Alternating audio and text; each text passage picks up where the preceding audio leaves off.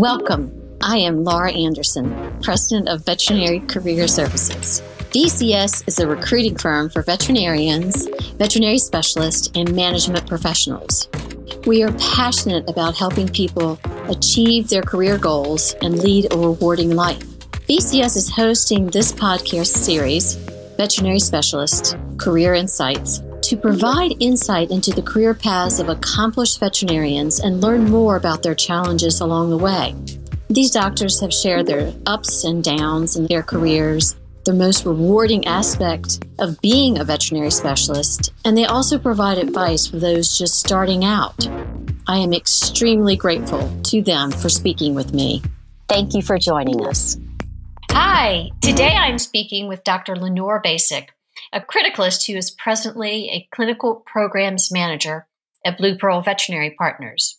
Dr. Bacek graduated from veterinary school at Auburn University, then went on to an internship at Louisiana State University. She completed her residency in emergency critical care at Auburn University, and then became a member of faculty for over 7 years. Thank you so much, Dr. Bacek, for speaking with me today. Yeah, thank you for having me. I'm excited. Great.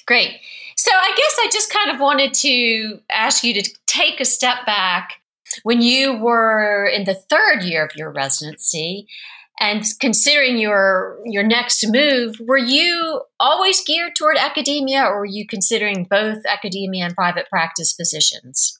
I was considering both and actually interviewed in both. I think what really made me decide to stay in academics was the teaching aspect. You know, obviously there is some teaching in private practice depending on the clinic you're at. And there's always, technician training and new doctor training.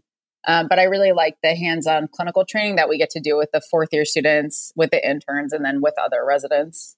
Mm-hmm. So that's why you decided to go that route. Was the teaching, was the primary? Yeah, primarily for teaching. I also like research. I was a clinical track person, meaning most of my time was spent on clinics, but I still had a research commitment and an obligation to do research. It was more clinical based, but I really enjoyed doing that, and the ability to collaborate across specialties, to collaborate across clinics.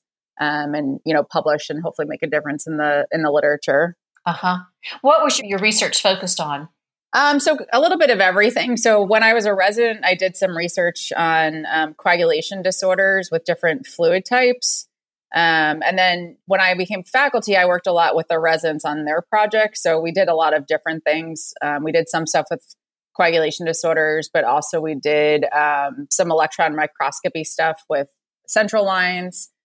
We did some stuff with drug pharmacokinetic. So really, it was whatever they were interested in. We just helped them, with that. Okay, got it. So how much of your time was spent on research versus clinical practice versus teaching? So my teaching component was about 80%, and that included clinics and teaching.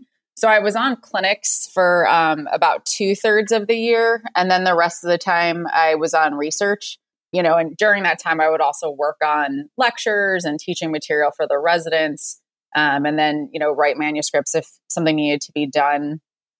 And then, like I said, that teaching component included both clinical teaching and didactic teaching. So lectures to the undergrads, as well as the clinic floor.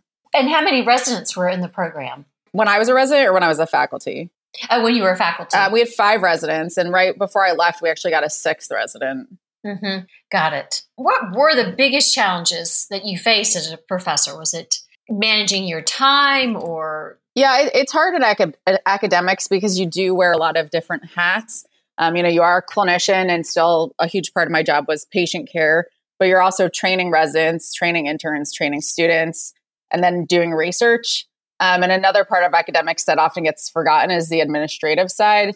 So as you kind of move up the food chain, you get more committee duties assigned to you, which take up a lot of time, unfortunately. So there becomes a lot of administrative stuff that goes along with it. So I think just really, balancing all of that stuff and trying to still do what I enjoy, which was clinics and teaching, and not sort of get carried away with the administrative side as much as I could. How long were your work days? It depends. So definitely on clinics, they were longer. I mean, as faculty, I usually came in around 7:30, and then we tried to wrap up the day by 5:30 or 6. But certainly there were nights I was there, with the residents helping with critical cases till 9 or 10 o'clock. On research, my time was a lot more flexible. I usually worked more of a 9 to 5 schedule, just because I didn't have any clinic oversight during that time. Did you have on-call responsibility? I did, yeah. So there were 3 faculty, so myself and 2 others, and we would split on call.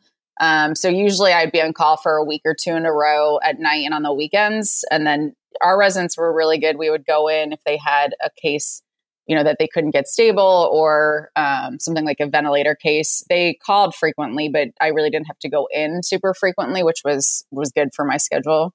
Okay. As mentoring critical care residents, what did you see them struggle with the most? I think work-life balance is really hard. I mean, I think across the veterinary medicine field right now, work-life balance is hard, but certainly for a specialty like ECC, where, emergency is sort of the catch-all service. If cases can't get in or need to get in sooner, they come through emergency. And then certainly with critical care cases, the residents, they get called a lot, they get called in a lot. And I think just the personality that ECC attracts is usually more of a type A personality, sometimes has trouble sort of letting go and moving a case on to the next person. So just trying to help them, remind them that they are people and they need to remember what they enjoy doing outside of work, hobbies, and, if they like musical instruments or if they like reading, and still trying to find time to do those things and not, just become a resident for 3 years. Mental health right now is such a hot topic. Right. And in your field, it's so tough because most of your clients or your patients are extremely sick. So you've got an extremely sick patient and an owner who's really scared. Right. Exactly. Yeah. It's a hard combination sometimes. I think, unfortunately, in ECC, there's a lot of really sad cases. I mean, there's definitely really great wins. And, I usually tell the residents to try to focus on the cases that we helped and not necessarily things that were out of our control. So what else would you say to critical care residents right now if they're just starting their residency? What advice would you give them? I think it's helpful. It's hard because when you start a residency, you don't necessarily know if you want to do academics or private practice. But I do think having an idea going in could be helpful just to decide, do you want to see more emergency or critical care? Do you want to not see primary cases? Trying to have an idea of what they want their job to be when they finish can help, decide A, where they choose to do a residency, and B, sort of how they get their training.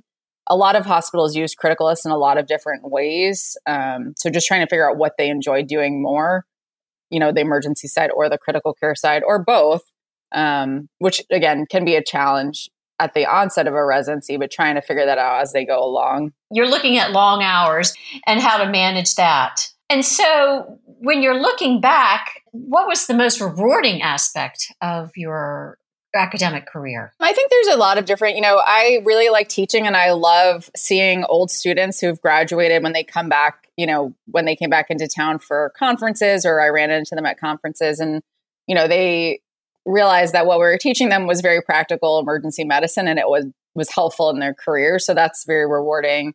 I really enjoy talking to owners. So, having owners that reach out and let us know how their pets are doing. And then certainly it's really, I have a lot of pride for our residents. We have a really good pass rate at Auburn. So when the residents complete their residency and passports, that always made me very happy. Just to see them succeeding and finishing and finally sort of seeing that light at the end of the tunnel. What is the pass rate now for critical care it varies residents? Year to year. Yeah, in general, it's probably about 60, 65%. Yeah, some years it's worse. So I believe last year it was closer to 45 or 50%, but some years it's closer to 70. So it's variable. Okay. So you've kind of made a career shift and are now at Blue Pearl. What made you decide to leave academia? So I think, it's hard. I think academics is challenging for a lot of reasons. I mean, I think one of the things I mentioned was there's a lot of administrative duty, which if you don't really enjoy that, it can be overwhelming. And I think, again, you are wearing a lot of different hats. So sometimes it's hard to focus on one thing or really be good at one thing. And I think luckily, I think for me, I was really lucky because I recognized that I was becoming burnt out and I was able to step away and find another path, before it became critical. I think, again, academics, it's hard sometimes. It's just, it's a lot of work, and, pay is usually lower than private practice. And a lot of the times I feel like it's a lot of different jobs sort of rolled into one. So I was just ready for a change. So this fell into my lap at exactly the right time. And what are your primary responsibilities now? Yeah, so I'm running, Blue Pearl has what's called the Emerge program. And essentially it was designed about a year and a half or so. It's an accelerated emergency training program. And really, I'm sure you know better than anybody, there's a huge shortage of emergency vets right now. I think part of it is emergency medicine is very scary for new graduates, and people, either don't feel comfortable with knowledge and skills, or they don't feel like they get the mentorship they need. So this program was really designed to give those new graduates the skill set and the mentorship they need. So it's a 3-year commitment to Blue Pearl, with the first year being the training aspect of it. So I took over that program. So I'm in charge for that program development, recruiting, sort of all the details. I do some university recruiting as well. So we split up all the universities, and I visit about 8 or so a year to talk to them about, not just Emerge, but other postgraduate things like internships or just general ER work that they could do. And then I work a little bit with the scientific committee, and I still get to review grants. So that lets me still do some research, even in private practice. Yeah. So I'm sorry, but I don't quite understand the difference between the Emerge program and an internship. An internship's at a specific hospital, and that's a great question. And I think that's, something we have to explain to people. So an internship is really going to be rotating through all different specialties. And it's mostly for people, if they want extra experience or if they want to do a residency. The Emerge program is really designed for people that know they want to do emergency, but feel like they want a little extra support before they start. So the Emerge program they're not rotating through other specialties. They're really spending their time on ER. They spend the first month with us here in Tampa for boot camp. And basically it's 4 weeks of lectures and labs. We do a lot of different topics, including soft skills like communication and wellness, with them during that boot camp. And then after 4 weeks, they go to their home hospital, and that's where they'll spend the next 3 years. And it's a more graduated program. So there's different phases where they sort of ramp up to being an autonomous ER doctor, where they get less and less mentorship, essentially. So it's very, very heavy mentorship in the beginning, and the mentor backs off slowly. And then, they're on ER seeing cases by themselves with someone else in the building, but they're functioning as an ER doctor. So this program was really developed for people that have that career path in mind, that they want to do emergency. They don't want to do an internship. The pay is better. So it goes up to a market pay within the year. So, internships obviously are paid a lot lower as a training program.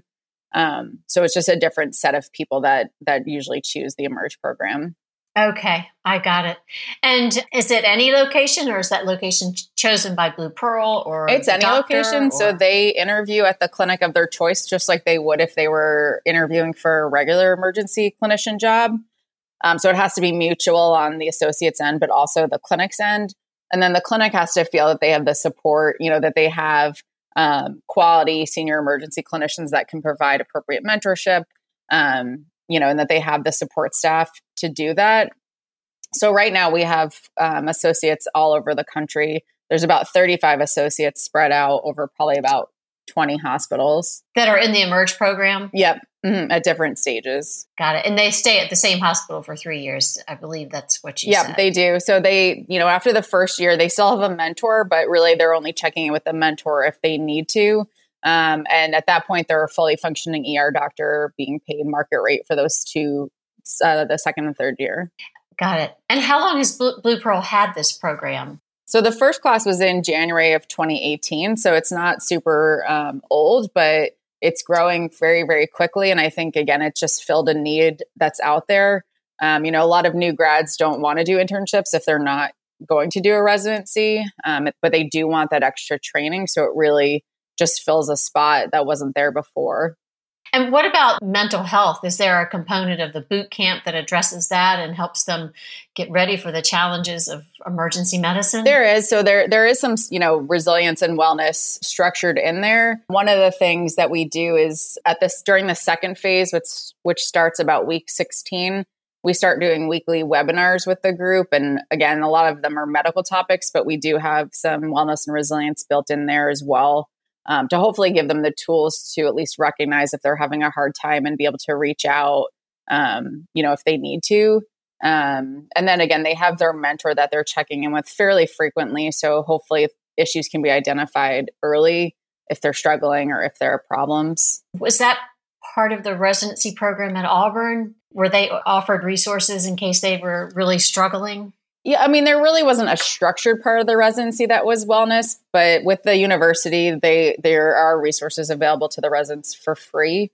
So, there were a lot of, main campus people that would come and talk to the residents as a group about the resources available and recognizing warning signs in themselves and in the students, just to sort of know what to look out for. It sounds like a really neat program that Blue Pearl is doing. I've heard of some other smaller groups starting programs like that as well. Yeah, it's really exciting. Yeah.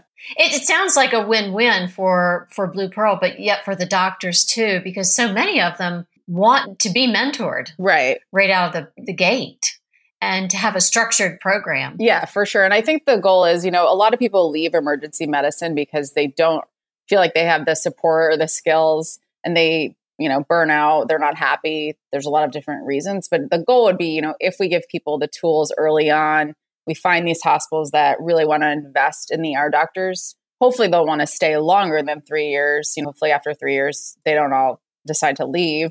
That would be the goal, that now we've trained these people. They're excellent doctors. They're happy. And then they can become the mentors for the next generation of associates. So you're more in a management position in the Emerge program, or do you actually get to do any teaching? I get to do both. So I'm in charge of the program, but I do some of the lectures and labs, which is really fun. So it does still provide me with, the ability to teach.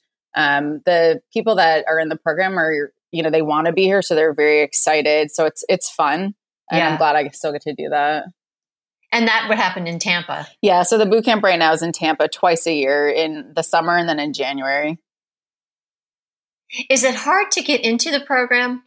No, I mean, right now, basically, they just apply like a regular ER doctor. And if they're interested in the program, as long as they're hired on as an ER doctor, they can join the program. So there's not a lot of specific application material that they have to provide or anything like that. So it's not competitive. Not at this point. I mean, we're trying to, this year in July, we had 15 associates, which is a fairly big class. So trying to figure out what's the max number that we would want to have. We wouldn't want to turn people away. We would probably just increase the number of classes that we do per year if we needed to. But we really, want people that want to be in the program to be able to join. And taking another step back, Dr. Bacek, when you look at your career, is there anything you would have done differently, or any thoughts on that? I really love emergency critical care. I think it's a little frustrating sometimes. There are some specialties that get paid much, much better. And certainly it's not all about money, but I think we all have student loans that we worry about. I don't think I would change anything. I mean, I've been very happy, and I feel lucky that I was able to, move into another job that makes me happy.